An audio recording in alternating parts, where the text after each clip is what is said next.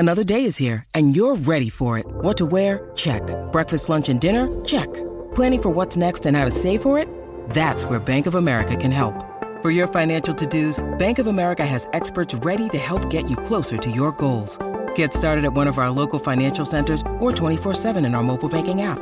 Find a location near you at bankofamerica.com/talktous. What would you like the power to do? Mobile banking requires downloading the app and is only available for select devices. Message and data rates may apply. Bank of America N.A., member FDIC.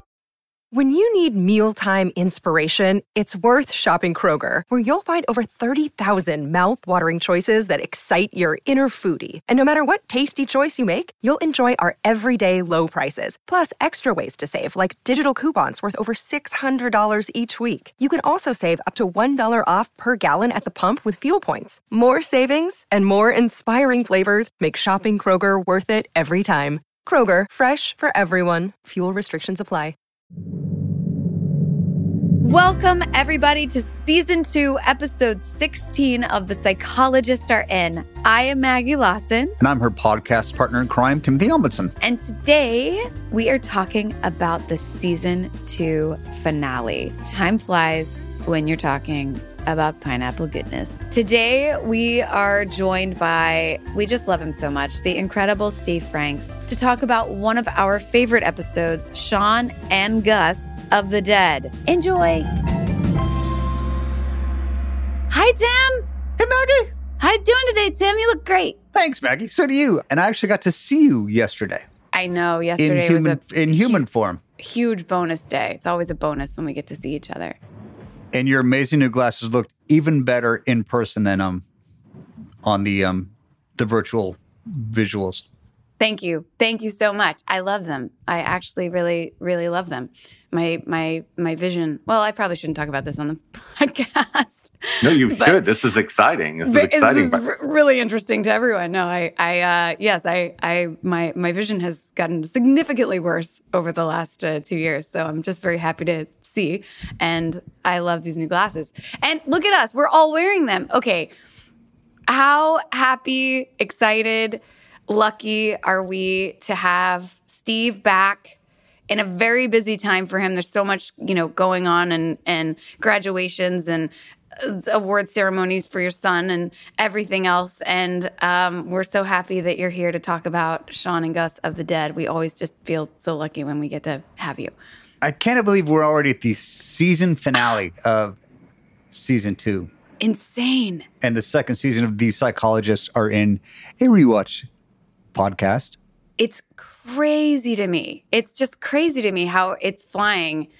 Steve, I also have to point out your glasses. Since we're all wearing our glasses, beat me to I love yours. yours. Those are really good. I wanted to get the clear frames for a while, but then Chris Henze, our other executive producer, had them, and I didn't want to be a copycat. And then we were like twins with the clear frame, even though he doesn't own that look.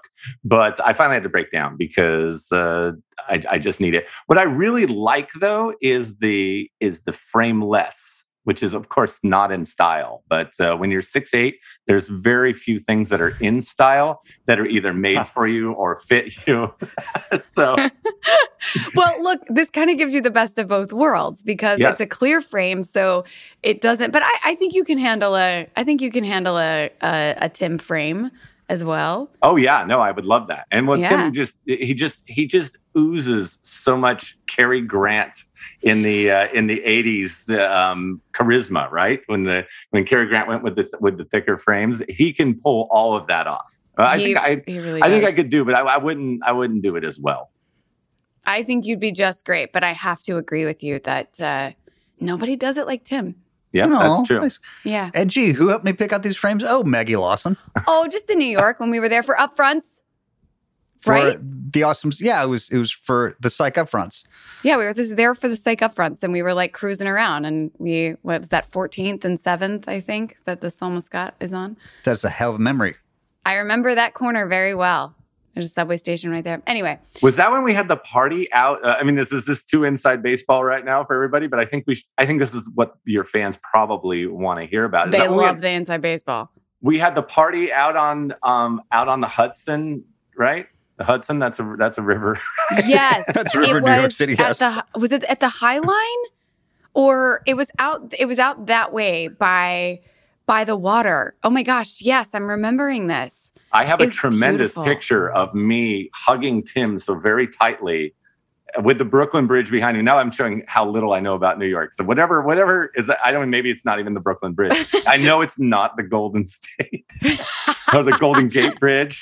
Yeah. The Golden Gate. The Golden Gate. See, my lack of bridge knowledge is really trouble. Golden Gate Bridge, no.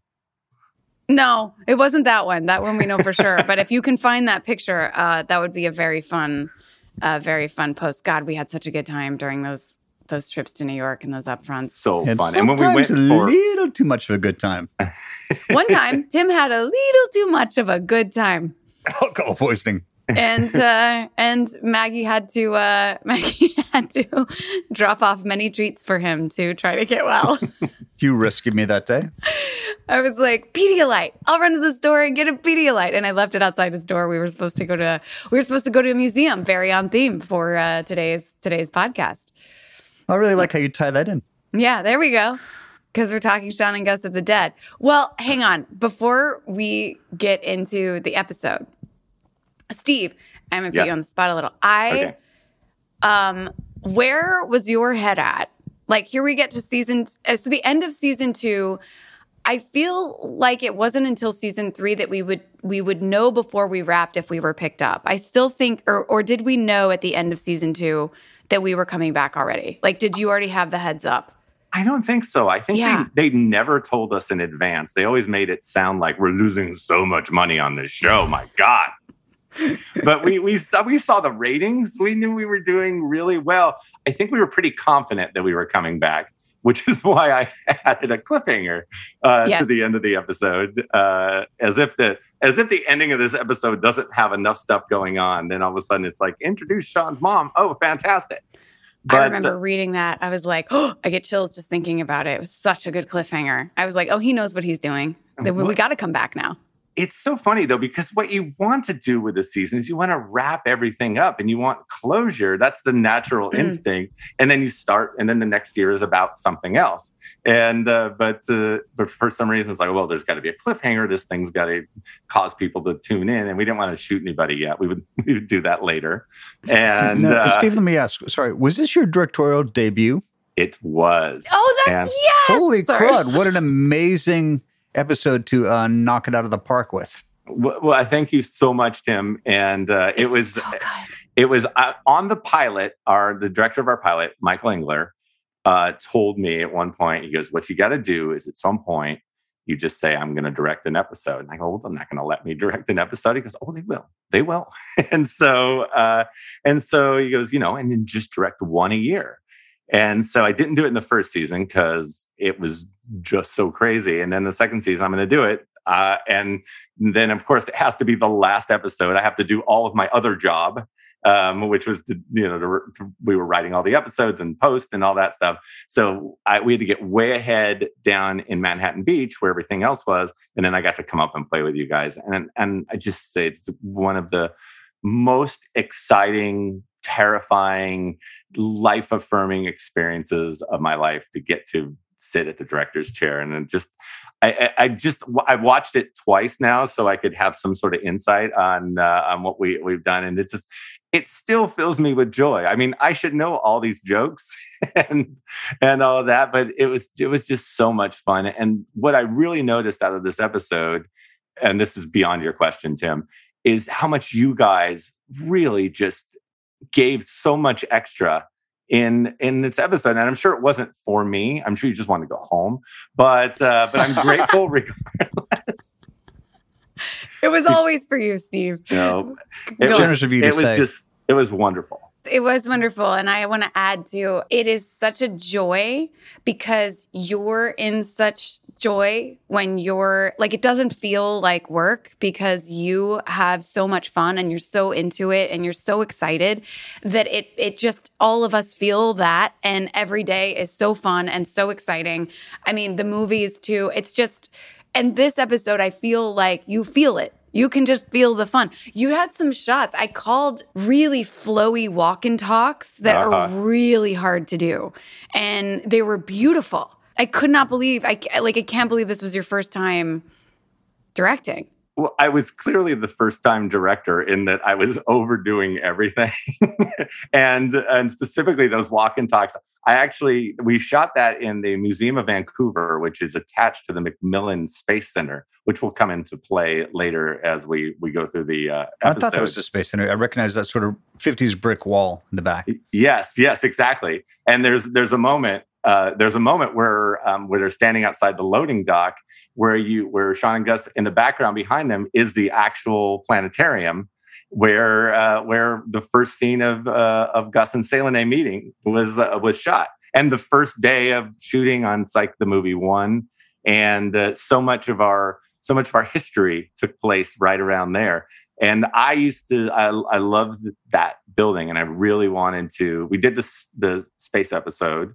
From the Earth to the Starbucks. Starbucks, yeah. And I knew I wanted to go back there, and I knew I wanted to do a Mummy episode.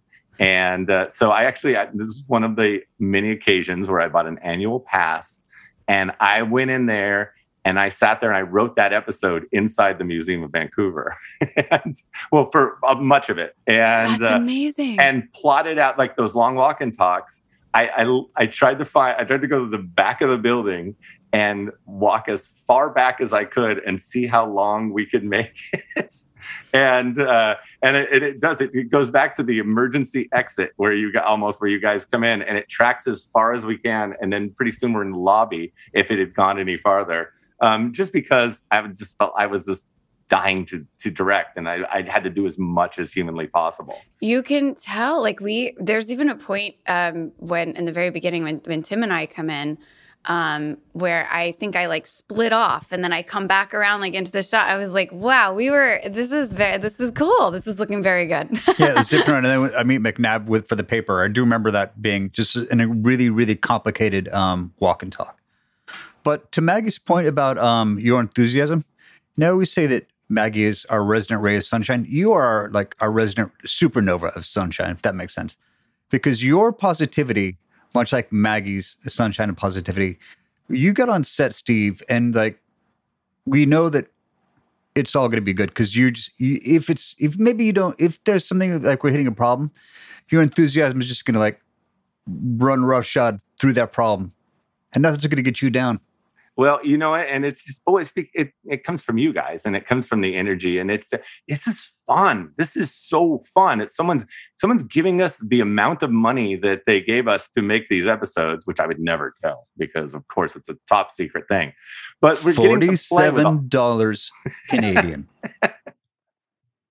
But we get this certain amount of money to play around and to tell these really silly stories. And Tim, when we did that walk and talk, I have a very vivid memory of you. And actually, we're going to have to beep out what you said to me when I showed you the walk and talk, because I had written a speech that I thought would fill in that amount of space. The entire case is laid out.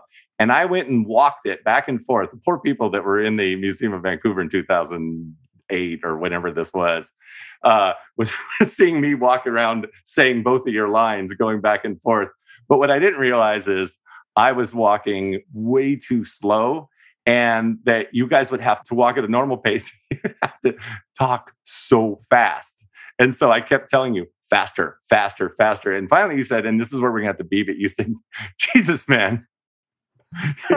Jesus, man, what do you need me to inject in the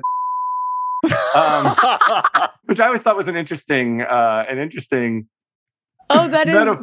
That is very funny, and that's really good. That's really good. If you go back and watch, I mean, and the worst thing for you, Tim, it's pipe.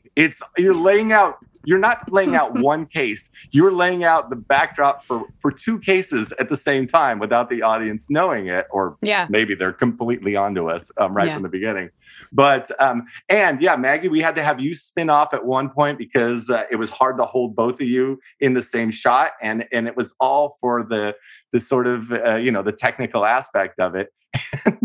And I'm sure the crew is like, who in the world is this guy? Because I go, so we're going to do this entire building as a walk and talk on day 3 or whatever it was. And it was early in the shoot. It was.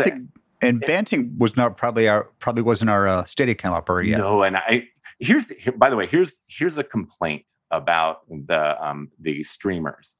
It's like I tried to watch to see the credits to see who the Steadicam operator was, and I was like, this is an Eric Norland year, right? Or was it still Don Snyder?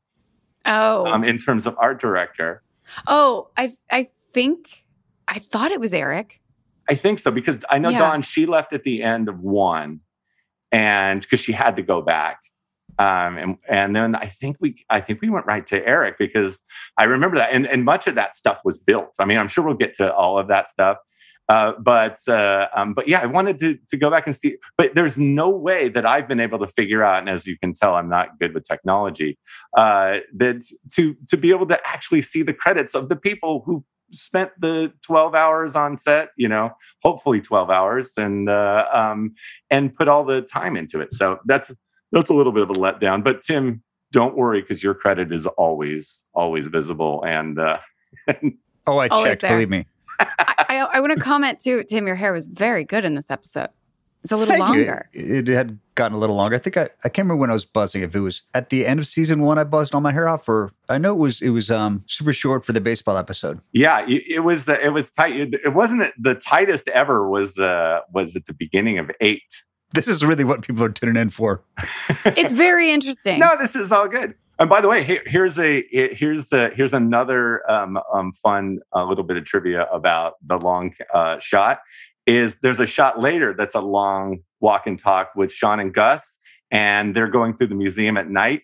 That shot, I may have been a first-time director, but I'm a really good producer in terms of time and money. So that shot is literally the reverse of the route you guys took.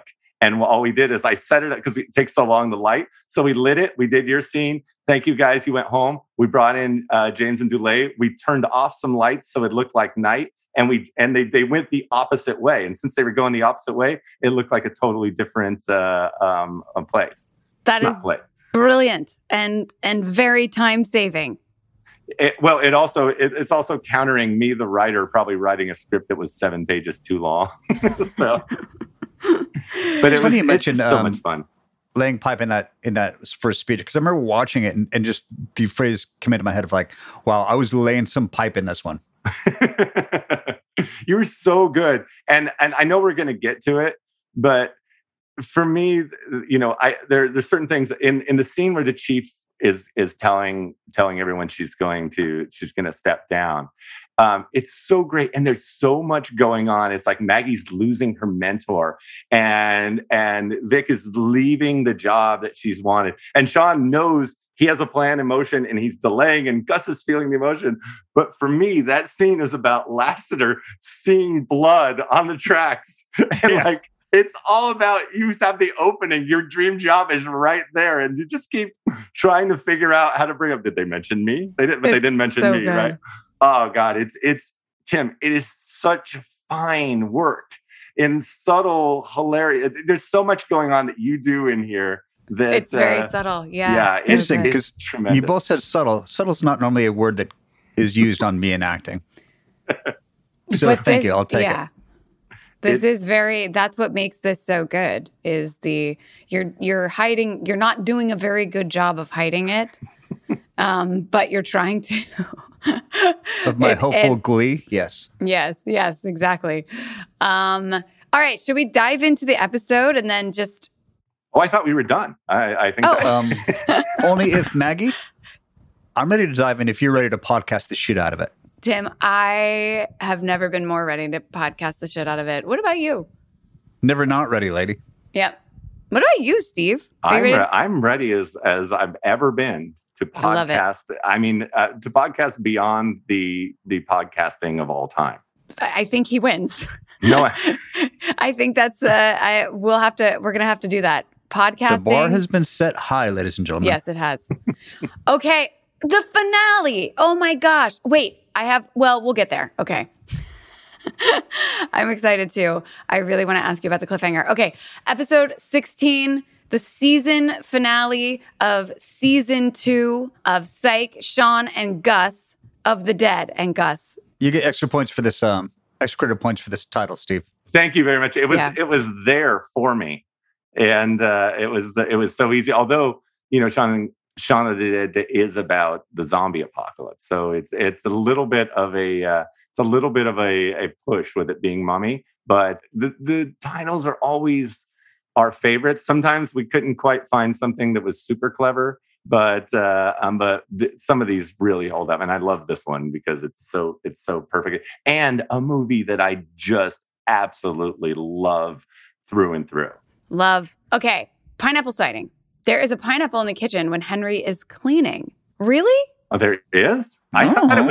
I thought it was at the very end. We were probably not as focused on it at this point because it was always a rule that there would be one pineapple and you had to make sure. But sometimes in the first season, like because we would send the cuts up to Vancouver, we wouldn't realize that sometimes they would just cut the pineapple out.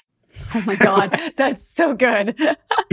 This is the other thing that happened. I think this goes back to the second episode, the first one we shot, the debut of Maggie. But I think we were in that hotel, and Bo Diddley was sitting in the hotel waiting to go, right. And they went and got a release, and they filmed him. And James did an improv about Bo Diddley, and it's like, oh my God, this is so cool.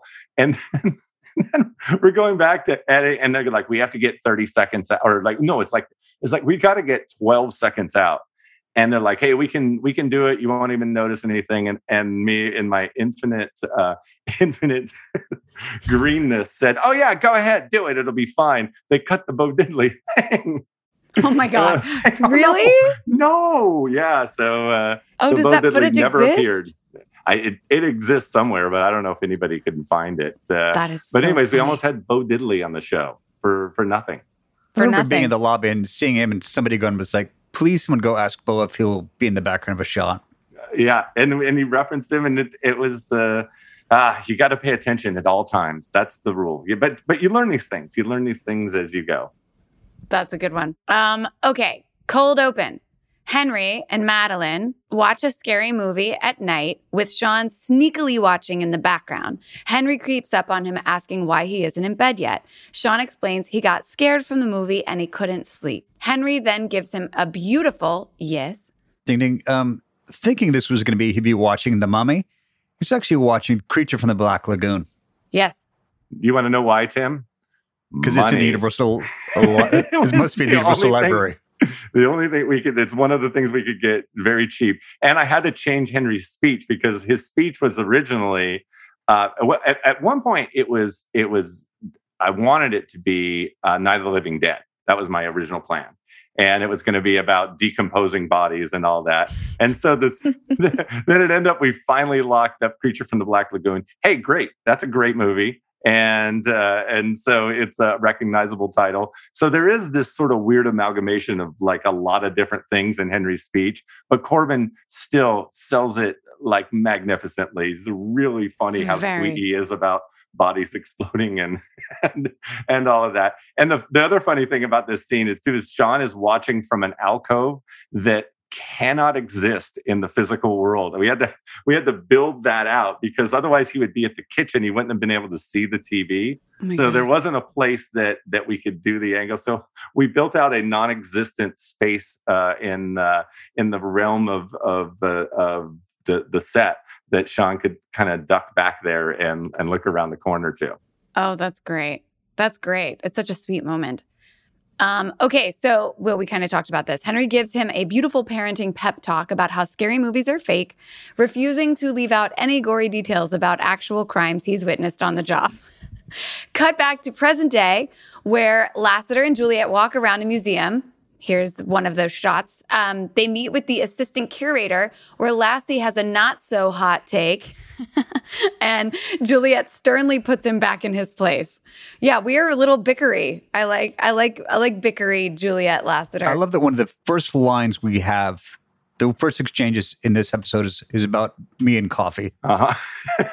Because I'm cranky because I've had my coffee yet. Yeah, it's 4 a.m. Yeah, it's 4 a.m. And the fact that Shawn's already up and Juliet's going to call him and he thinks that it's a butt dial or the other not kind. A butt dial. No, yeah, the other kind. Sorry, it wasn't a butt dial. A booty call for sure. That's it. That's what we're looking for. Yes.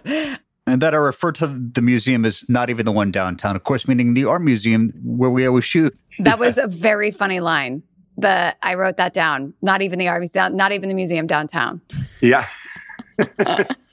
I just love that Lasseter knows his museums. Okay, so a 3,000-year-old mummy is missing. The curator confidently mentions she wants Shawn's help on the case, where the camera then cuts to Shawn secretly taking pictures of a man and woman walking back to their apartment at 4 a.m. Back at the museum, Shawn walks around the room critiquing everything. He even has his classic, "I've heard it both ways" moment. That was nice. That was very nice. Shawn notices handprints on the mummy display and footprints on the ground that can only mean one thing. The mummy walked out on its own. What? Cue the theme song. It's really magical what James does when he gets there, and that recreation is like, I didn't even remember it being that good. It's one of the better spooky, fun recreations that we've ever done. I wrote spooky down in my notes too. Like, it really kind of builds that. It's different. It's a little different. Psych. And there's this great moment where, and it happens twice in here. I was always, our composers, John Wood and Adam Cohen, I was always pushing them to do more John Williams.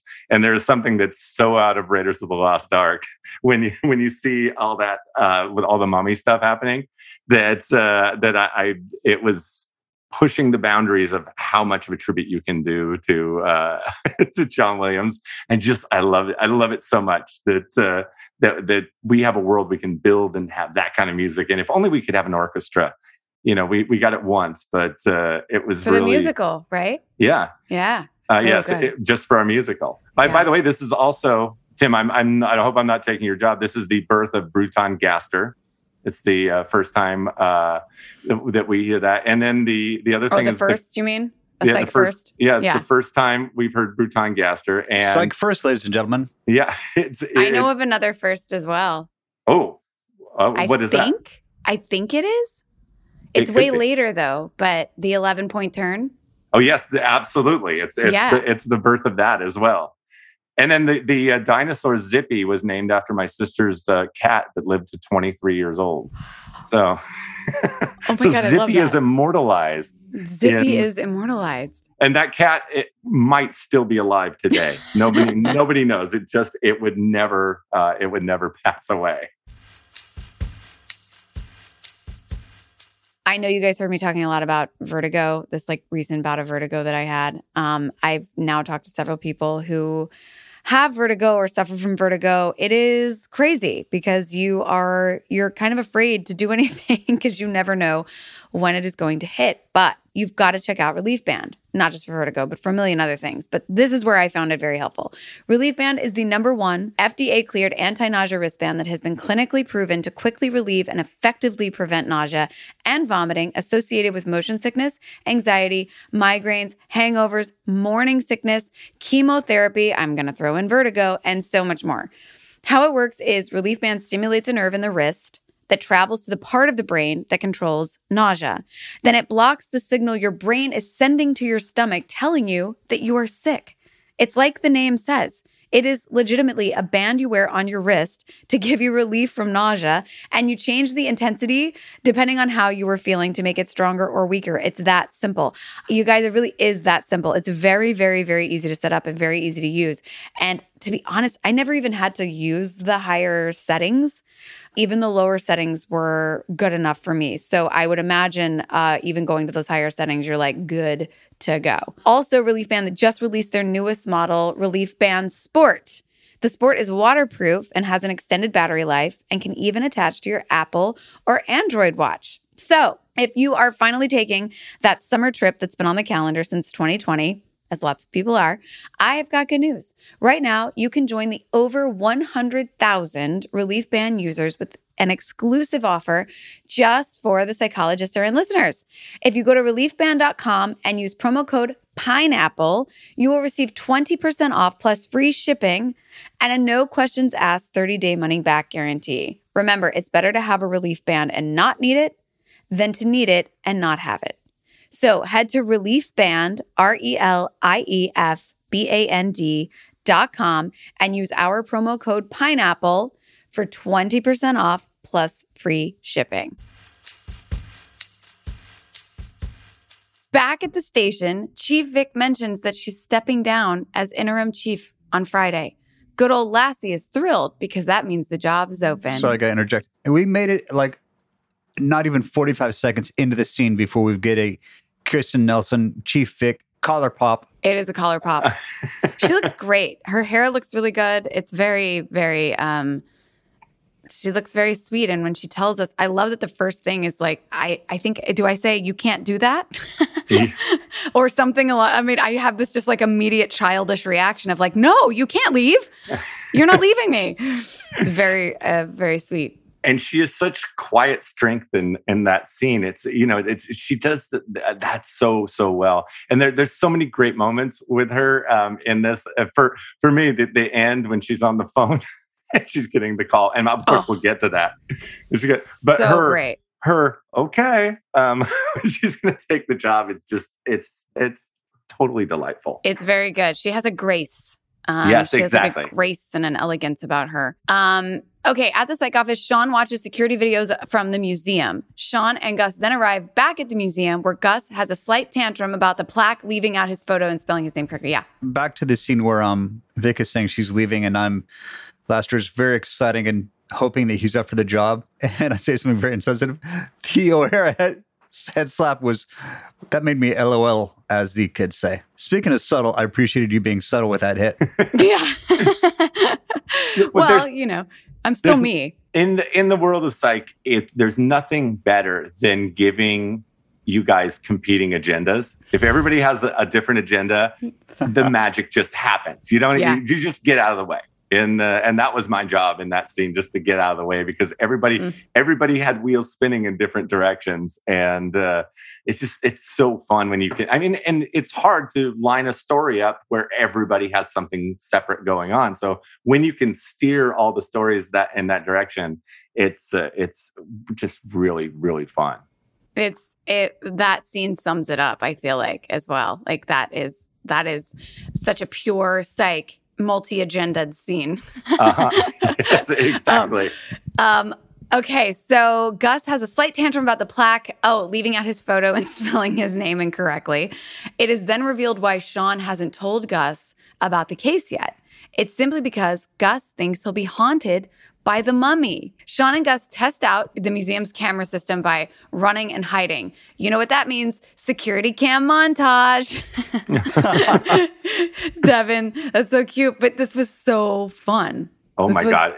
I was so excited to, like I said, first time director, I threw the kitchen sink into this episode. I knew I wanted to do a montage, and I love that Wilco song that we used. So great. So I got to point out one specific beat in this montage. When the boys are talking back and forth on the phone, and Dudley says, I saw a guy with a pancake butt. And James says, I do not have a pancake butt. And who walks past but a cameo by our beloved Steve Franks in his own Hitchcockian cameo. And I love this, like this blue steely kind of look you give as you go by. You look back like it's very tough and cool, and it's a very good cameo. Thank you. I don't know if I'm misremembering it, but I feel like I had the idea to jump in the scene while we were rolling. And I know we did it twice. It wasn't something I planned out. Like on my other cameos, some of them I had to very secretly plot out for months and months, like the musical.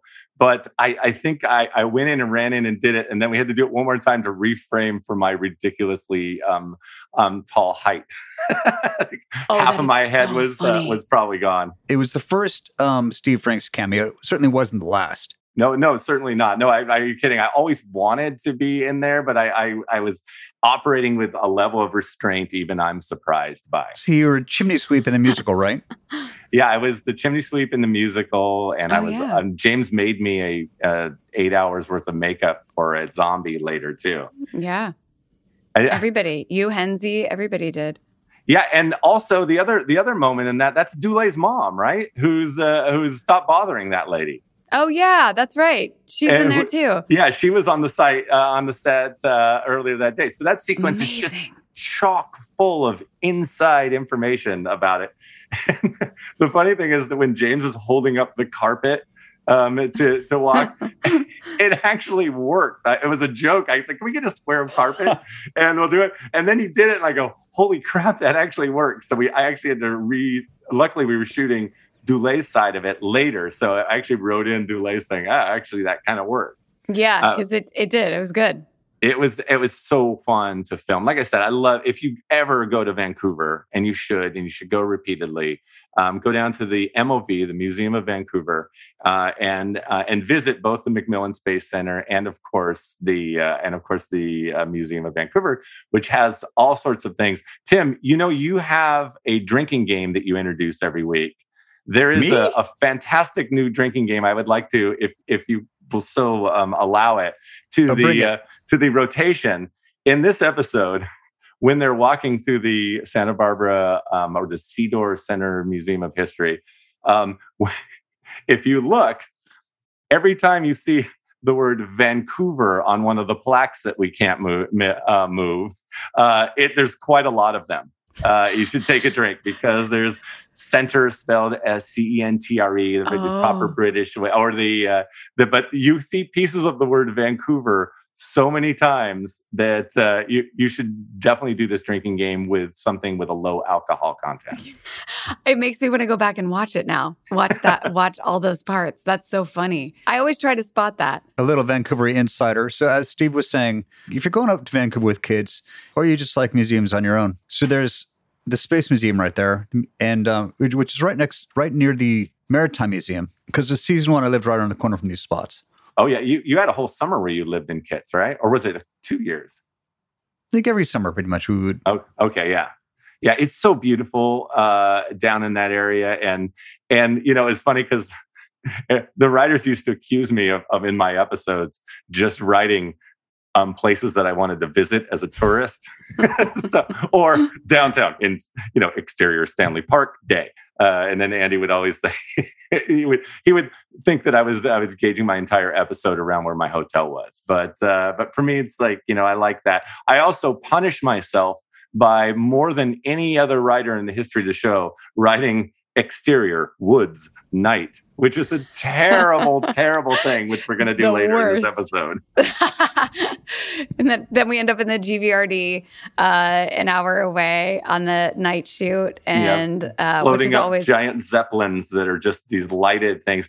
But it looks so good on film that I love it. I love being out there, and if it happens to be 3 degrees Celsius, then so be it. No, I agree with you. There is something really magical that happens in night shoots, I feel like, because it's that time of day where you feel like no one else is working. You're like past the work day, and like you're just out.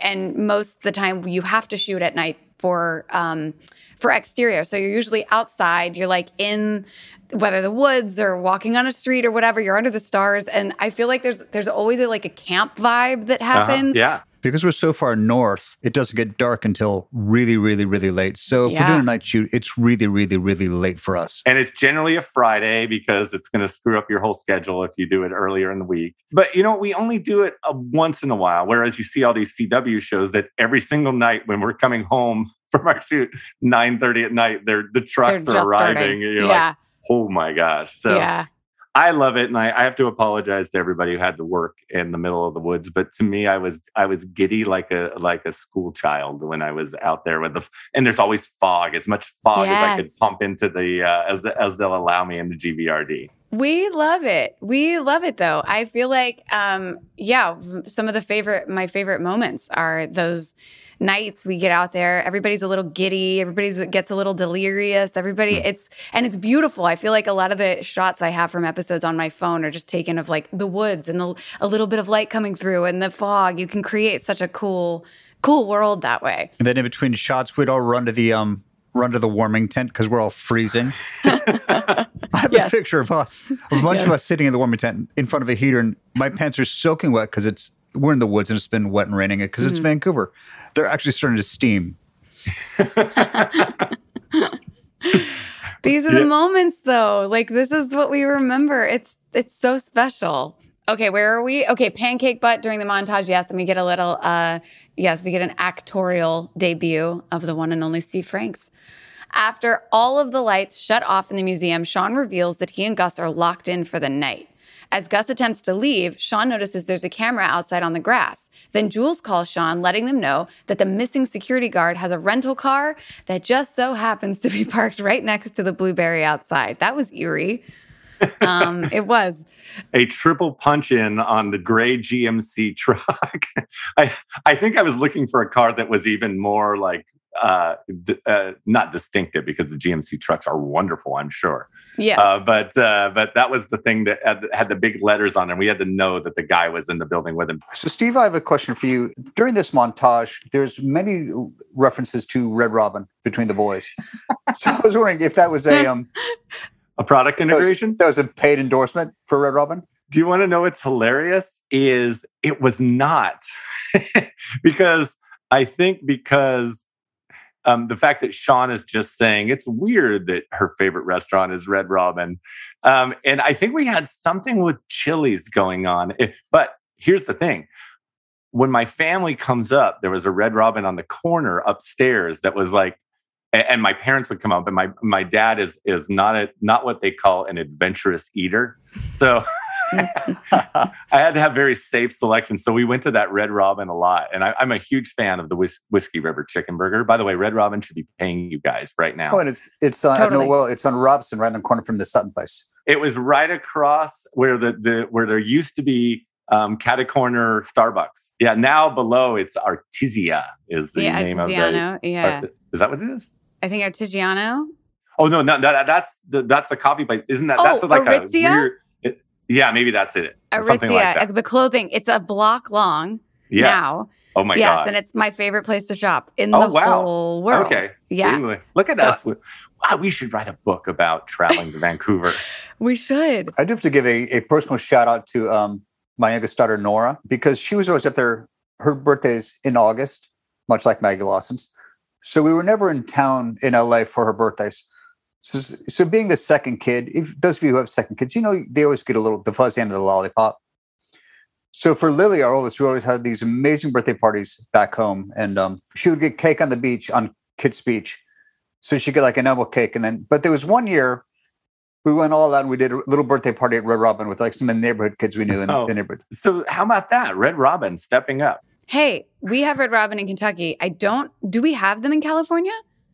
There's one not too far from us. You don't see them quite as much. I went there quite a bit when we were in Vancouver as well. Just like some quick, comfy food. Well, and the funny thing too is we said it once, and I think I must have thrown it into the thing of what's a funny, and like for me it's like I don't want to be negative. I don't want to like slam some restaurant I don't like. So I thought, okay, it's curious that she would want to go to Red Robin, but then James didn't like the blow to the scene, so we sat there and riffed on it, and I think we came up with on the fly, what do they have at Red Robin? And he sold it so well that what do they actually serve at Red Robin? That's so good. I always said in the history of Psych, because the guys are such consumers and fans of everything, that we gave away more free integrations than the history of all other television. We're that nice. We did, yes. Okay, so we've had, I call Shawn. Okay, so the truck is parked next to the Blueberry. Shawn drops his phone and it breaks, which means they are locked in overnight with no phones and a potential convict on the loose. Walking around the museum. Spooky. So good. Shawn realizes the Confederate flag has dust on the bottom of the frame and that there's a cracked gun in the case. How peculiar. Shawn notices a fridge as well and opens it only to find the missing security guard dead inside. Again, you know what that would mean. So that must mean that the security guard was murdered. Correct. Shawn and Gus then arrive at a graveyard. Juliet, I'm sorry. Nice. Yeah, I answered to both. I was about when Juliet, it's you. There is another first right here. And maybe it's not. It's probably, no, it's not a first. But in James's long history of doing something very simple that he makes seem 1,000 times harder than it is in the real world. And that's opening the fridge. It's the best. It's a latch you pull down on. Yes, I realized he also did that in the dinosaur episode, which would have to be before this because the dinosaur is the catalyst and to that. So certainly it would be it would be there. But I loved if you just go back and watch James's face, he's trying to just pull the simple handle on an old fridge. It's a great bit. It's so funny. It's always funny. Juliet mentioned security guard was strangled to death, but the hand was wrapped in cloth, which means a mummy did it, obviously. Obs. I think one of my favorite storytelling devices is that it's often the third act break when the impossible is supposedly what's happening. It's a mummy. Yeah, it's so much. It's so much fun, and whenever we can get to that, it's glorious. But also, what's really fun here too is the hard cut counterpoint where Shawn promises Gus to not go into the museum. There's not going to be anything spooky. A hard cut to Laster having a body exhumed from a graveyard. It's so good. Just the casket coming up. Yes, exactly. It's just tremendous, and I learned something very important once again as first time director, and because I end up writing often in cemeteries. And it's very, very, you have to be very respectful when you shoot at a cemetery. And we shot at an actual cemetery on the way up to the GVRD. So I can imagine the schedule was tied to the night shoots, which, by the way, I also didn't write you guys into the night stuff in the woods. So so that was at least a little bit thoughtful of me. I love it. But what I realized later, and this is when you all have your own television shows, is you don't need to go to a real cemetery. You put 3 fake headstones on any grass area in the deep background, and everybody thinks you're at a cemetery, and it's 1,000 times easier. So, but I love your authenticity, Steve. Yes, exactly. I love it. We gotta, it's sometimes you just gotta really feel it. You gotta feel where you are. Jim, do you remember when they were pulling that coffin out of the ground? It was swinging around so wildly, but you wanted to be like literally guiding it out, like it was you're the crane operator yourself. So I remember being, because I'm once again, safety is like such an important thing on sets naturally, but I get so nervous, and you guys always want to just like, oh yeah, throw me in there. Hold on, I'll be fine. I'll go and do it. And so I was imagining. Cut to Maggie going, Tim, stop. You're going to hurt yourself. Every time I'm like, bubble wrap this guy, please. Yes. As you walk up, you're in a dusty rose. You're in a blush pink top, and I have a new variation on a drinking game. Oh, nice. So I think previously one of the drinking games was you take a sip of whatever beverage you want. Could be apple juice, although it's not nearly as fun. On the Pepto Pink. So now it's called Pepto Drink. So it's just Pepto Drink now. So you have to drink Pepto when it happens? No, you have to take a shot whenever Maggie's in Pepto Pink. Oh, okay, it's good. Sort of a long running. Or it sounds like a distant relative. Dusty Rose could pass. Yeah, I think when we do the next psych movie, somebody has to say the words Pepto Pink, and that will be it'll be self-reflexive right back to this thing. This whole thing. I love it. This was a Tim. That was a Tim. Tim came up with the Pepto Pink. Yeah. And now it's a thing. I think you and I are in the red family this entire episode, because I'm in a red tie like the entire episode. Yeah. And I don't think you ever changed out of that. Well, maybe you're pretty much in that blush rosé. Shall we say rosé? Rosé all day. Something you're familiar with. I don't know what you're talking about. I think you're familiar with rosé. Yes. I like type of wine. Okay. All right. Moving on. Now we are back at Henry's home. I was very proud of coming up with Pepto Drink. Pepto Drink is I think that's the name of the drinking game. Although it could be very confusing. It might be Pepto should also be a sponsor. Exactly. Pepto and Red Robin, give us a call. Okay, back at Henry's home, Shawn explains the situation he's in, and Henry gives him advice. Henry also awkwardly asks Shawn to see him on Saturday for a reason he can't reveal yet. I have something for that, if that's okay. Yes. When I feel like I keep interrupting. But awkward class has to have been... That's your job. it's got to be a James improv because it's so good. It's so good. And so good. And I don't think that was it. That could be in my brain. So I do want to I'd love to give credit where credit is due. And Corbin in this scene, Corbin is talking so fast. I think I just wanted everyone. I think it was finally my chance to have everybody talk as fast as the screwball comedies that I grew up loving. But Corbin is unbelievable. It just flying through his dialogue. And the secret with Corbin, and you can take this, and it's not a drinking game, but you can notice it throughout the show, is you must always give Corbin some actor business to do. And so this time I gave him the cleaning stuff.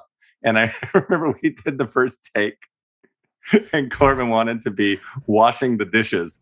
And he's going through all this dialogue and all you're hearing is clang, clang, clang, clang, clang, clang, clang. So I was terrified. I'm like, oh my God, I don't want to insult him. He's great. He's killing all the lines. And then I went back to the prop guys and I go, give me some soft paper towels and a spray bottle. And so it's like anything that doesn't make noise. And it was so great because I was able to shoot through the glass, Henry going through there. So it actually made for a way better scene. And with actors, it's important to what do they want to help them to whatever they're, and Corbin loves business, Mm-hmm. and I'm sure, you guys all you don't want to just stand there, but I think with Corbin, the more business, the better. He does it so well. Yeah, it's absolutely. a good bit there. Someone did a side-by-side of James in Black and Tan and Corbin in the first movie. I did see that. It was so funny because I called it out in the last episode we did that I believe Henry is wearing the exact same outfit that Shawn in the first Psych movie that Shawn is wearing as his model outfit in Black and Tan. And someone did a side-by-side and it's crazy. It's the same hat, the scarf, the whole situation. It's great. Oh my gosh, we have to see that. I have to see that. Steve, I did love seeing. Yeah, I saw that on the tweeter. I love that somebody tweeted it. The all-powerful Maggie Lawson put out the Batcave call. I ask the psychos for things. I'll say find this scene. Yeah, they're the best. Okay, so back at the station, Juliet Lasseter and Chief Vic meet about having a party. They also overhear a news anchor on TV talking about the case Lasseter is currently working on. Shawn and Gus arrive back at the museum, and a creepy warehouse worker in a wheelchair greets them. Shawn notices there's a tripod outside again. Then a person takes it and runs off in fear. Turns out, this was very sweet. She's a film student. Gus flirts with her. The shot where we're in Vic's office and the news story comes on and I'm trying to sort of, again, that word subtly, but not really subtly, catch the news story because I want to see if I'm in it. That comedy bit was so fun that you let me do that, of the leaning back in the chair. Oh my gosh, Tim, it was, remember what we did? We put the table as far back as we could because we were trying, it was so funny what you were doing that we were trying to give you the maximum amount of territory that you could push back to. So we got it all the way back to the wall. And it's just so darn funny. Every time you lean back a little further, and then you really forget how far you are. And it's now, I looked at the shot. I wish I'd put the camera up higher to make it feel like you were even further back when the reveal was you were on the other side of the room. But your tiptoe pullback of the chair, it's just magnificent. It's so funny. And that's what it's, people don't realize is that's something that, it's not on the page. It's something that Tim thoughtfully thought, okay, how am I going to get this chair back? And just tippy. It's magnificent. And it's still Lasseter. Whenever you have, even these comedy bits, it's adorable because we see these sides of Lasseter still in his Lasseter veil frame, whatever, but it's very funny. It's these instincts we have as people we can't hide. And he's terrible at it. He tries so hard. It's so Maggie, cute. there's also a sort of a sub runner, I guess, what you call, of Juliet loves to throw parties for people under any circumstances. Oh my God, it happens so throughout true. the show at Lasseter when she invites all the criminals over to Lasseter's house. I think you're so excited about planning and how you're going to do it, and it's really sweet and fun. And for a while, there's even in that episode, oh my gosh, it was Andy's episode, Homicidio, where I harass a female cop because I'm so desperate for friends. So I think there's also that element too, where it's like, oh, people, friends, let's have a party. It's the great dichotomy of the character that she believes I have to put my whole self into this and everything to be the best possible cop of all time. But at the same time, she's yearning for a life outside, and it's totally. And how do you balance it? And it's really wonderful to watch that whole journey happen throughout the course of the show. It's fun. That's also like kind of a Maggie thing too. I wonder if you writers picked up on. I was always like, let's do mafia night. Let's all hang out. Let's all go to dinner together. There's definitely a cruise director aspect to you. There is a cruise director. And also coming out of that scene, by the way, is the other obvious first-time director thing where you go into the television and come out of the television in another like that. I was doing all the obvious things. I had to get all of the shots in. But they're great. Like whether it's, I that's what I thought when Tim first brought up the scene he was going to say. That's why I went like that. Cause like the shot going in, the shot coming out, it's very good though. And that reporter is standing in front of that door that used to be right near your trailer, Tim. That door that is it's like 2 steps, but we play it for City Hall all the time. And whenever it was right on our lot, and she's standing 16 inches off the ground, but it looks like she's at the top of the stairs, giving the whole backdrop of the case. And so it's really funny. Like, oh yeah, we must have done that. Yeah, I love, this is great. I didn't even know that. Okay, I'm going to go. Okay, so we have the film student now. Watching her footage, they notice a mummy in the frame. Gus runs out immediately. Shawn then notices the car lights on the van, meaning the mummy drove away in it. Shawn and Gus then begin to chase the van after Gus's incredibly long 11-point turn. Psych first, I think, and the beginning of many, and one of my favorite bits of the show, runners of the show, always. It's so good. Yeah. With a strange turn of events, the van goes off-road and hits a tree. Gus and Shawn sneak over, flashlights and bats in hand, only to find the mummy inside, no suspect. Shawn claims he can solve both cases at the same time. Turns out the warehouse worker in the wheelchair teamed up with Lassiter's perp to commit the perfect crime, except not perfect because they got caught. Back at the station, gifts are sprawled out on the chief's desk. But the best gift she could receive is the call from the mayor explaining she's no longer the interim chief because she is the official chief. I got to interject here, sorry. Psych first. The woman who comes in, sticks her head in the door and says, phone call, chief. It's the mayor. It's our dear Pegine. Our great background performer, Peg. Oh, got a line. Love Peggy. Peg's first line on the show, which was really exciting to see. Peggy worked with us for years. Like worked with us the whole season or the whole show, and she was so sweet. The just the warmest, loveliest person. It was very good to see her. It was nice to see her. Yeah, it was so great to give her words because she's just like she just brings a smile to your face on the set on a set that has nothing but smiles. Yeah, and they're. Yeah, exactly. She fit right in. And the great thing is, in that small little recap that you did, Gus and Shawn bail on each other twice. Like Gus with the pullback when the reveal on the video, the whole shot of the chair spinning, and Gus has already ran out of the room. Just watching it on video was really fun. I actually was really excited because I wanted the chair to spin, so I think I went in there, spun the chair, and then sprinted out so it would still be spinning by the time Shawn turned around. That was movie magic. And then we flipped the script and we had Shawn leave on Gus standing next to the van, which, by the way, that van stunt, as we call it, van was driven by our stunt coordinator, Dan Shea. And Dan Shea was also the guy who ran through the woods, who you can't see running at all in the frame. Yes. So Dan Shea, is all over this thing. And the fun thing about that exact spot is where the MacGyver cabin is, where we shot one, maybe 2 ways out. It was right behind it is where the cabin, the same cabin that Despero gets shot in Extradition 2. It's the 50 feet away from where they dig up the body in the last episode, or where they find where they go to the site at the very end of the breakup. So that we spent so much time on that little road because so many memories. Yeah, it was easy access. So that's your GVRD breakdown for the thing. And also there's pineapple of the gifts that the chief is receiving in that final thing. That's where I saw the pineapple. Yeah, me too. That's apparently where I thought there's another one that we have to look for, but that's very exciting. So that shot in the woods, Steve, you as the director and producer think of all the other places, all the other times you shot there.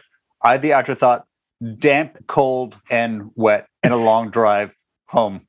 It is such a long drive home, and your trailers are so far away, and it's a tough spot. But that spot in particular, you're on this road that goes on forever, and all of a sudden you just turn off, and that's actually the place where the van actually skids off, and you go down this little road, and there's a little cabin there, and there's a perfect amount of space to shoot everything. Yeah. You could shoot an entire episode within a 50-foot radius of this area. And, of course, yes, it's cold. But I do love shooting in the woods, even the daytime, nighttime, wherever it has to be. It is cool. And like I said, it's authentic. You're not exactly. on a set, you're in it. And by the way, another piece of psych trivia. I'm sorry, there's too much psych trivia, but never the girl enough. plays Hannah, the film student, is Allie Liebert, who's a hilarious actress. Good. She's so good. And I it's so funny because I'm like, wait, I know her. Yeah. I forgot she did the show. When we were writing Psych the Movie 3, I was thinking, when we were writing Bryn, the character who we ended up, of course, getting Katie Finley to do, I was thinking it was an Allie Liebert type. And Allie, it turns out she was in another country doing another movie, and much more important than our thing. But fortunately, we got to use Katie again. She's great. But that was such a fun scene to do. And in the back, there's a poster of a movie that says Center of the Universe, which was actually one of the first long form video I ever did in film school. So there's super double inside baseball right there. Oh, the psychos are going to go crazy. They're going to love that and go back and watch it to find it. That's really cool. Now they're going to go find that on YouTube. Yeah. We'll get a screenshot. They'll never find it on YouTube. That sounds like a challenge, Steve. You don't know these people. Did you guys hear that? Okay, wait. Let's do the last scene because I have a question about this. Okay. Back at Henry's house, he pines for Shawn's attention on a certain secret subject, but Shawn avoids it. Attempting to leave, Shawn answers the door, only to be greeted by his mom. Fade to black. End of season 2. Okay. Was that just a cliffhanger? Or did you kind of know, she's appearing immediately? Oh, because we pick up, don't we? Yeah. We pick up right away in season 3. Yes. So good. Yeah. And I have to apologize again, and I'm good at all these apologies, by leaving these cliffhangers, because as actors, when we shoot 16 episodes, you have a long amount of time to come back. And when it stops at 1 second and starts again, perhaps you would like to change your hair once in a while in your life. And all of a sudden it's like, nope, this picks up three minutes later. So everybody is beholden to go back to whatever, which gets us into wigs. Or if you do another show, if you color your hair. Yeah. So this one I would always pitch at the end of the season. If I wanted to go on a hiatus and grow a big Lassiter epic king's beard to come back the next season. It's like Lassiter's gone Serpico. It never worked out because the next season always started the second that the last season ended.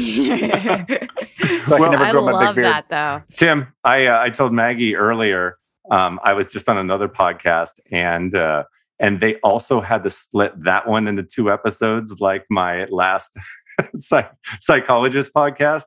So my goal now is not to talk so long that you have to split it into 2 episodes, but to go for 3, which has to be like the record somehow. We love it. Okay, I'll be walking a mile and a half. Yeah, tell us. There you go. Exactly. Okay. So we should also talk about that Shawn has fishy he's in the psych office. Yes. The one thing that Kirsten took from the set at the end of the series, and Kirsten's phone conversation. I mean, a lot of this episode to me was rooted in the whole idea of the screwball comedy, the talking fast and all that stuff. Even the bad guy, not the bad guy, the dead guy is named William Wyler, William Wiles, which was named after William Wyler, the director from the 30s that no one remembers. It's really cool that these little things here. But Kirsten on the phone with the mayor is the traditional variation of you don't say. You hang up. It's like, what happened? He didn't say. But for her to have to do the whole one side of the conversation, and her okay. And when she accepts the job, it's just like, okay. And I didn't do justice to it. Please go back and watch what she says, because it's really just super subtle and very funny in an episode of people talking super fast and doing all kinds of screwball things and running away from mummies. It's really, really good work. And, I don't need to tell you guys that our cast is amazing and the people that put on the show are amazing.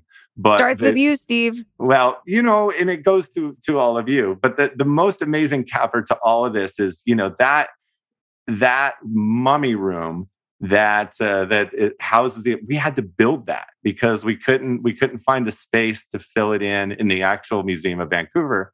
So we built that on a stage. And once again, I hope it's Eric Norland. I think it's Eric Norland who's a genius, but I believe that set was built all by him. And it was great because I needed to shoot straight downs to show that we worked so hard to keep Gus out of the beginning of the story, just so he could walk in and discover both the fact that his name is not on the Super Paleo Sleuth placard and that it's wrong. He will not go into a mummy room. It's so good. It was so great. And what we did at the very end of the last day of shooting is Richard Coleman, our AD, who is a tremendous musician and will use any opportunity for music to be created. We set up a stage and we played a show in that set, in the space, surrounded by the sarcophagus, or the snuffleupagus, as James calls it in the episode. And it was tremendous, and it was just such an exciting, fun way to end the second season. And here we are on our soundstage with this unbelievable set that we've done, that all of our cast members have come through, and it was just it was a celebration of like, wow, we should do this for 6 more seasons and possibly 6 movies. Yeah. I think that is exactly what was happening. That manifestation was happening. Also, that was from that point forward, I think that kicked off the mini concerts we'd have for our either half rap or like mid rap or rap parties, where Richard always performed, Marco would perform, we'd all get up and sing, Steve would perform. Like, it was really, really special. And you guys were so talented anyway, but it just was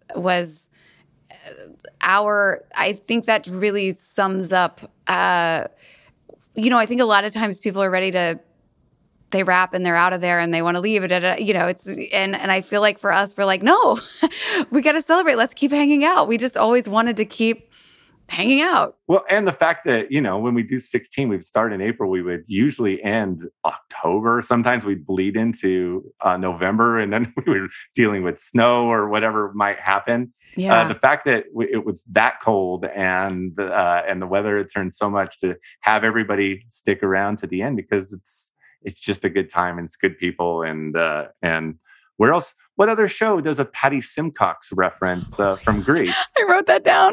I wrote down Patty Simcox. I was like, it's so funny. Greece is the answer to this very, very personal trivia question with me. It's the first movie that I ever watched in a theater and then turned around and went right back in the theater and watched the next showing. I totally believe that. I feel like it has like fun. There's like the time frame element, the musical element, the fairy tale element. Like it's funny. It's a show. It's such a performance. It's big. I could totally see that. I love that. And what you didn't realize when you're a little kid. First of all, there's Oh, sure. There's a lot of problematic things in that movie when you watch it. But with any movie. What you didn't realize is that all of the high school students were 37 years old in that movie. You do when you get older, though. Yes, exactly. And when you're younger, you don't know that. But as you get older, you're like, holy hell, these people are like older than... Like Olivia Newton-John was a senior that year. Sure. Sure. Okay. Fan questions. Oh, fan questions. Let's do it. I just want to quickly comment. Steve, I love how much in this episode you've referenced the screwball comedies, because at heart, I always thought this was a Preston Sturges production. Mm-hmm. Oh, absolutely. It's and just the best. I do love that sort of approach to it. And, we walk the tightrope a lot, but with the screwball comedies, they really walk the tightrope because it can fall apart at any second. And when you hit it right, it's just so exciting. It's like having injected into a part of your body. By the way, let me just say for the record, never done before. Same. No intention. Sames. Nor has the guy who apparently asked you that question earlier. That is so funny. But I just love it. I still remember the way you said, "Good God, man." I can say one more time faster. You go, "Good God, man." It was very Preston Sturges in itself. That's so good. It's funny, jobs I went on to after psych. So I love the fast talking. I love all that screwball. I live for it. Every time you and I got a chance to make it faster and funnier, we definitely embraced it. Totally. And every show I went on to after psych or after that, they'd be like, you can slow down a little bit. I'm like, wait, what? No, I like the rat-a-tat-tat. Yeah. Well, and we forced you into it too, because I wrote a lot of words. Andy Berman loves words so much that he would actually change all the margins and shrink the font so we could get more words on a page. So you guys were talking, but it's, what Andy writes is so fast and so brilliant that you want more words, even when having to cut the little things out. But sometimes you're like, even in this show, I was like, okay, wait, what? It's just like one of the strange side effects of my brain injury was I've had to overcome is I would tended to speak way too fast. Oh yeah. Like I really had to work on pacing down my speech because I would just rattle through everything and know to understand things. And then my mouth would not be at the same pace as my brain, like right now. Well, what's so funny though, Tim, is like you talk at the same pace you've always talked at, which is such a testament to your recovery. Yeah. Is like you didn't never slow it down. This is to me, it's like I'm talking to Tim from 2009 right now. Yeah. He just happens to have a tremendous beard that he didn't have back then. From cringing at the pump to getting an eye-popping check at your favorite restaurant, inflation is hitting us all where it hurts. And it really, really hurts. That's why I started using Upside. You guys, Upside is an incredible app for anyone who buys gas, groceries, or dines out. With every purchase, I'm earning cash back thanks to Upside. This app, you guys, is so easy to use. And I know that it sounds too good to be true. It is not. I have used it and it works. It is an absolute no-brainer. I can literally go shopping. I'm going to go shopping with all the money that I have been saving with Upside. To get started, you download the free Upside app in the App Store or Google Play. Use my promo code PINEAPPLE and get $5 or more cash back on your first purchase of $10 or more. Next, claim an offer for whatever you're buying on Upside. Check in at the business, pay as usual with a credit or debit card, and get paid. In comparison to credit card rewards or loyalty programs, you can earn three times more cash back with Upside. You can cash out anytime to your bank account, PayPal, or an e-gift card for Amazon and other brands too. Upside users are earning more than $1 million every week. That's probably why they have a 4.8 star rating on the App Store. You guys, this is no joke. You have to try it. Download the free Upside app and use promo code PINEAPPLE to get $5 or more cash back on your first purchase of $10 or more. That's $5 or more cash back on your first purchase of $10 or more using promo code PINEAPPLE. Fan questions, hit it. Fan question. Sybil Shepherd. Was Sybil Shepherd cast as Shawn's mom when this episode was shot? No, which is why we had to. I wanted to hint at Shawn's mom at the beginning, so we had someone who was an extra there, and then the voice was not the person. I think it was just added after the fact, so we couldn't, because we didn't want to. We don't want to give away in the cast, because they break down the cast and all that stuff. So we wanted to keep at least that secret. I don't know what value that has, but we want to keep something secret. But we did not know until the next year what we wanted to do. And I was working towards an end game. And this is going to be like a teaser for season 3, because I knew that the next episode, Ghosts, was going to be a little darker than, and what I was really working towards is Shawn has carried all of this anger and blame to Henry all this time, and blames him for the dissolution of the marriage and for all that falling apart. And the reveal that Henry was the one the whole time who was trying to keep it together. And his mom needed to move on for her own sake. And that was going to change the dynamic of their relationship for the rest of the series. So we knew that the character was going to, once again, Sybil Shepherd, one of the greatest fast talkers of all time, not just Moonlighting, but with Peter Bogdanovich and all that stuff, she was obviously the top of the list. I named the character Madeline after, of course, Maddie from Moonlighting, thinking, no, we're not ever going to get Sybil Shepherd. So when we offered it to her, I was like, I should change the name. It's embarrassing that we're offering her this character that's also named Madeline. But I kept Madeline the whole time in there. And that case is called Manifestation. Yes, exactly. Yeah. Well, I tell you what, you say you're going to do 8 seasons of a series out loud. It happens. I do believe you put things out into the universe, and I do too. Oftentimes they come back, but it was really exciting that. Because so often, especially someone like Sybil, who's so funny and so prolific, that she's off doing something different all the time. Yeah. So the fact that our schedule is going to work out 6 months later, and that she's going to be able to come up to Vancouver, or want to come up to Vancouver to do, a one-off, or as it turns out, a handful of them, is just, it was just positive thinking. And there, we had a long list of backups, and the fact that we got her was really exciting. Amazing.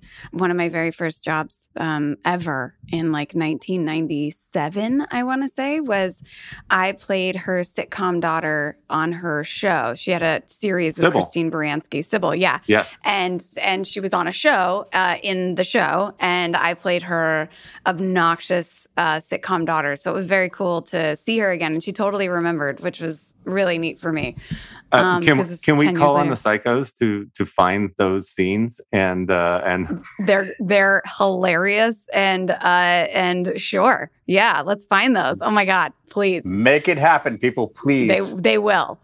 Okay, what inspired this episode? Where did the story come from? These seem like they're one question. Well, it's in my, once again, in the sort of dream list of worlds. It's always about the worlds. I knew I wanted to do a Mummy episode. I love the Mummy movies so much. I love the supernatural. When I get to do a supernatural show, I would love it. And and pretending to be supernatural has been the closest on this thing. But I love spooky movies, and not the way that James does, but not to that level, because that's impossible to achieve. Yes. But I do. I really wanted to do something that incorporated like a fun, spooky story. And I love theme parks and museums and things like that. So the fact that, later we're going to go into the aquarium, then the next episode I direct, maybe it's 2 episodes from now. I know I was directing 2 at some point a season, because like Michael English said, direct 1 the end of each season, and then I directed this, and I go, okay, I got to do 2. 2 is the minimum. Yes, of course. And at one point, I tried to do 3, and they're like, no, you can't. So because it was just I had to be in LA at some point. So it was like, this is a horrible idea. Yeah, seriously, because it's prep, it's shooting, it's a whole thing. It's weeks and weeks. Yeah, it is. It's but I finally got to come up and play, and this is the weird thing about having a show that's in Los Angeles. Is a show that like I created, and there's like a whole other group of people that are doing it in another country. And I would have to fight to come up on just to be on the set for a couple of days. And I figured out with the directing, I had to be up there for 2 episodes, 1 episode for prep. And then for that. So if I did 2 episodes, I'm up there for 4 episodes. And now I'm there a quarter of the time. And then I can come up during the regular time. So it's one of those things that, you finally get to feel, you get to play, you get to be in the world. It's still, we had our own world down there in the writer's room, and Andy is so hilarious, and all the writers are hilarious, and the post people are amazing, and we're having a great time down there. But to get in there and to sit in a chair and to get to call action and to see you guys in process and to keep telling Tim, okay, you can do it a little faster. It's just glorious. So when you have your television show, all of you, make sure that you go up into the country where it's shooting, even if it's Budapest or somewhere, in the on the other side of the world. Make sure you find a way to be there as much as you can. I love it. Okay, we already answered this. Was this shot in an actual museum? Yes, it was, but it was more of the Museum of Vancouver, which go to their website. I think it's mov.something. Yeah. Okay, how long does filming take for an episode? That's always we got 7 days, and occasionally we would get 8. Remember when we get the 8th day, and it would be so exciting, and the schedule would come out, and instead of 11-page days, which I think on the last podcast, the one that I haven't heard the one that isn't out yet or just came out. Yeah. But someone said asked how many pages we do. Yes. And the record for pages, Maggie, was a day with just you and I. It was 14 pages, and we shot it in the rain in Chinatown. It came after the Yang episodes where Maggie was working in City Hall. Your story I remember. Was, yes. Yes. And we had to shoot all of your scenes for this office. Shawn and Gus come in and all that stuff. We shot 14 pages in one day, and in one of the most torrential rainstorms ever. I remember.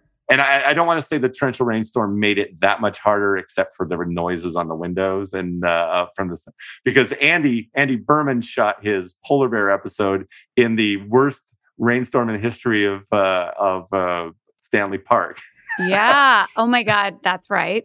So and then James, of course, shot his found footage at Bigfoot episode in also one of the great storms of all time. Yeah, we were that's sinking. It was very funny. Maggie, you hold the record, and it was primarily you, and it was, I think, the last day of that shoot. So sometimes we get 8 days, and the schedule says, 4 2/3 pages for that day, and then 5 and then or actually not thirds, it would be 8ths.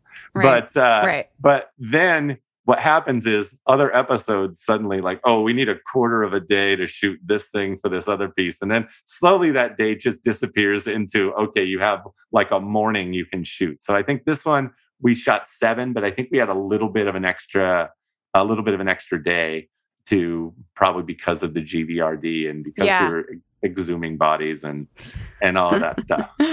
Do you guys like shooting those long walking shots with lots of dialogue? That's a question. That's a question for you guys. How do you guys feel? I love it so much, but it's so much pressure because you're 40 seconds into this amazing speech. You've been talking so fast, and instead of door, you say floor, and it's like cut. Start over. Well, and you're also walking behind a Steadicam operator who's got 1 million pounds worth of gear on his or hers hips and back. So you feel really bad when you screw up a line and you're like, sorry, buddy, back to the beginning. No, I like the challenge. It's that fast talking thing again, too, where it's like, I don't know. I like, it feels very dancey, like choreographed, like flowy. And so I don't know. I like, because when you get it, like it just feels so good, and it's going to look so cool. Yeah, it is so much energy and so much excitement. I really loved watching that scene with you guys. And when, it's like there's so much going on. And like, how is this 4 a.m? Yeah. Lassiter has had his coffee. What are you talking about? But the other funny thing too is what you can do if you have to is, just put a camera way in the back. And so you can go to a long shot to cut, to tie it together. And then we did another thing where we put you a little bit, once it spins around and he finds the museum curator, we then have you follow a little bit behind. So then we can do a dedicated Steadicam shot of you that we cut to sort of when we need to cut something out, or because let's be honest, I overwrite everything. So you see, like, I don't need those words. You don't need those words. So you want to be able to tighten and trim. Well, that's good because I tend to overact everything. So we're a great pair. I love it. Do you guys have a favorite scene from the episode? I think for me, it'd be Shawn, James's reveal of the mummy and how the mummy got out of the snuffleupagus. Yeah, I like that one too. Yeah, I probably have to say, I mean, I love the chief scenes. Yeah. Just because of of all of us there, and I love when we all get to be in a scene together and everything that's going on in those scenes. Steve, what's yours? Well, I mean, of course, I love the walk and talks. I love both of them. I love being in that 50s room with all the neon. I was so determined to put I had to put the fridge in there. So I had to make sure. And of course, it makes absolutely no sense that there's a fridge on display, but it's plugged in and it's operating. But that at least explained why nobody smelled the body after, after that amount of time. But great. So I love that stuff. I love being in the Jeep. So much of this was just, it was such a joy to relive all this. And I loved James doing his impressive breakdown when he's doing push-ups on the side of the sarcophagus and in his recreation. So good. The 11-point turn was so fun because it was just an idea that we had to see how long it can take to get out of there. And we didn't have a crane that day because probably we couldn't afford it. So what happened is we put Marco on the tallest step ladder we could at the very top of the loading thing. I was so terrified for him. He goes, "Oh, this is nothing," with the big heavy camera. So that's not a crane. That's when you look at the way high shot that looks straight down. That's Marco holding on for dear life with that. And it's just amazing. Really impressive. And yeah, Marco, you can't say enough great things about Marco and what he means to our show. And as a person and a talent. Yeah, exactly. Yeah. Okay, who is the most superstitious in the cast? I might say me. I know it's not James. No. James seems to want to test fate. I mean, I'm very, very let's not jinx anything. I remember, we've always talked about how none of us bought a place because we always felt like as soon as we would buy a place, that we were on a good run of getting picked up. So let's just keep things as they are, whatever. And Dule and the pilot said, you guys should buy something here. We should buy something here. And none of us listened, and we probably should have. Probably should have. I don't know, Tim. Would you think that? I think I might be. I mean, I know you lived. I remember you lived in a couple of apartments one time that were kind of down on the, just down on the near the beach, where you were like, there was one apartment you had where it's like, this apartment's cursed. I got to get out of here. See, I'm definitely very, very sensitive. So, but I'm also big, like you, Steve. You were talking at the beginning of the podcast. You're like, I don't want to say anything negative because we don't want to start anything off on a negative foot, no matter what. Even though we might even cut it, you're like, I don't even want to say it. I'm like that too. Well, I don't even want to put it out there. Well, and you know what's funny too? I mean, even to take that even to a more ridiculous level. When I was writing this episode, there was a Egyptian mummy show at a thing, and I'm like, I shouldn't go in here because what we're doing is we've disturbed the grave sites of all that. And so I was very nervous about it for quite a while. Oh, I see. That would totally be me. I would totally think the same thing. Well, guys, that's our episode. Oh my gosh, that's it? There's no way we can split this into 3. I mean, we could. Yeah. I'm trying to think of what else we could do. Yeah. Should we just do our own drinking game? Last week, in one of the fan questions, somebody asked what our model duo name would be. Oh, yeah. We were talking about black and tan. Yeah. And I finally figured it out for the be blue and steel because of our eyes. There we go. Yes, Tim. blue and steel with black and tan. It's better than what I came up with, which I don't think was anything. What did we say? Beauty and the Beast? Beast and the Beast? Beauty and the Beauty? I don't know what we said. I think I came up with Beauty and the Beast at the time. Yeah. I know to add to the black and tan, which I wasn't on, but my favorite word in that entire episode is the way that Melanie says dinner. She says it with, she lets the accent fly on it, and it's go back and watch it because it's totally delightful. It's the way I want to say dinner from now on. The only other things that I missed from my notes is I love the word smelt.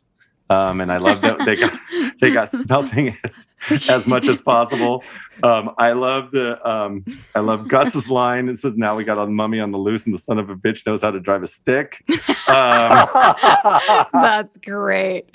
That was super fantastic. I love the night cycle run. The name of the cool. girls thing. I thought that was really funny. And this might be the origin of creepy Gus sniffing, because when he's sitting behind her and she pulls the hair out and Gus is doing, which to me is just always so funny. And the big problem for Gus's inability to find companionship in his life is probably based in the sniffing of it all. Yes, I love it. That is is that the first? I think that is the psych first. Maybe it very well could be, but yeah. And then last thing on my notes was the nook and cranny conversation, which was once so good. James so rarely gets bogged down in anything, and he's like, you know what, we were making time, we're doing a great job. Richard, I think, was very happy, and he's like, whatever I had written, it wasn't great. And so he said, "Look, we can fix this. So I literally told Richard, okay, we're going to shut things down for a minute. And James and I are going to stand in the corner and we're going to come up with a new thing." And Richard was like, "Oh dear God, no, who cares? Nook and you're discussing a nook and a cranny." And that's the level that James brings. I love it. It probably felt like an hour and a half. I'm sure it was 3 minutes and 10 seconds before that entire Nook versus Cranny conversation was put together. But it was well worth it. And sometimes when you have your own television show, all of you out there, please make sure, take a moment.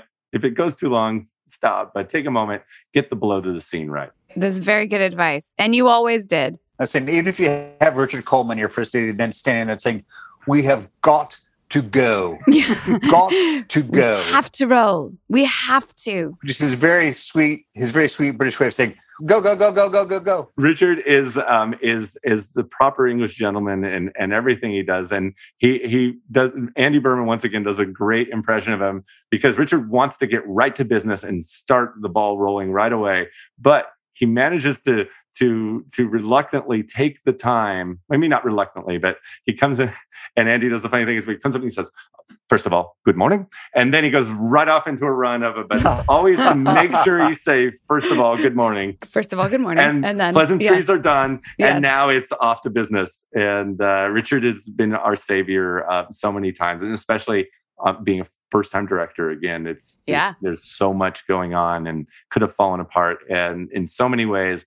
But I had you two there and an amazing cast in the cold of October of Vancouver, and just one of the great life experiences of my existence. And I'm so happy to be able to do it with you guys. We're the lucky ones. We are the lucky ones. Steve, we love you, and we cannot thank you enough for all of this time and love and joy and excitement and all the tidbits and all the behind the scenes and all the everything. We are the lucky ones. So thank you. I'm lucky. And thank you for being forgiving when I called the Golden Gate Bridge the Golden State Bridge, when I did not know any of the rivers around New York City, couldn't commit to a single one. And or the bridges. When you were saying the word Juliet, I called you Juliet. So there's 3 times where I went off the rails because I talk this fast all the time. But I'm so happy to be here. I can't wait to do another one.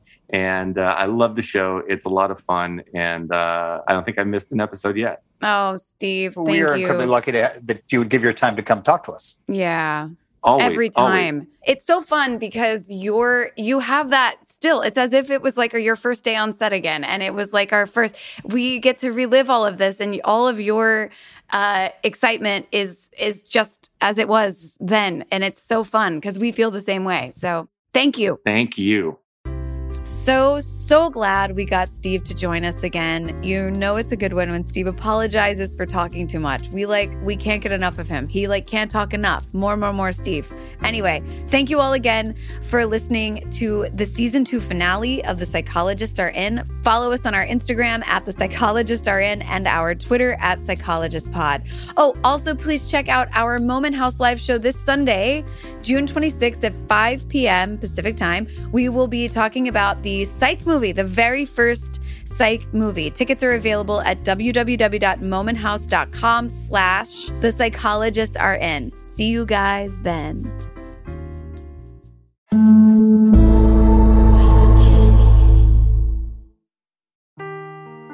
Seeking the truth never gets old. Introducing June's Journey, the free-to-play mobile game that will immerse you in a thrilling murder mystery. Join June Parker as she uncovers hidden objects and clues to solve her sister's death in a beautifully illustrated world set in the Roaring '20s. With new chapters added every week, the excitement never ends. Download June's Journey now on your Android or iOS device, or play on PC through Facebook Games.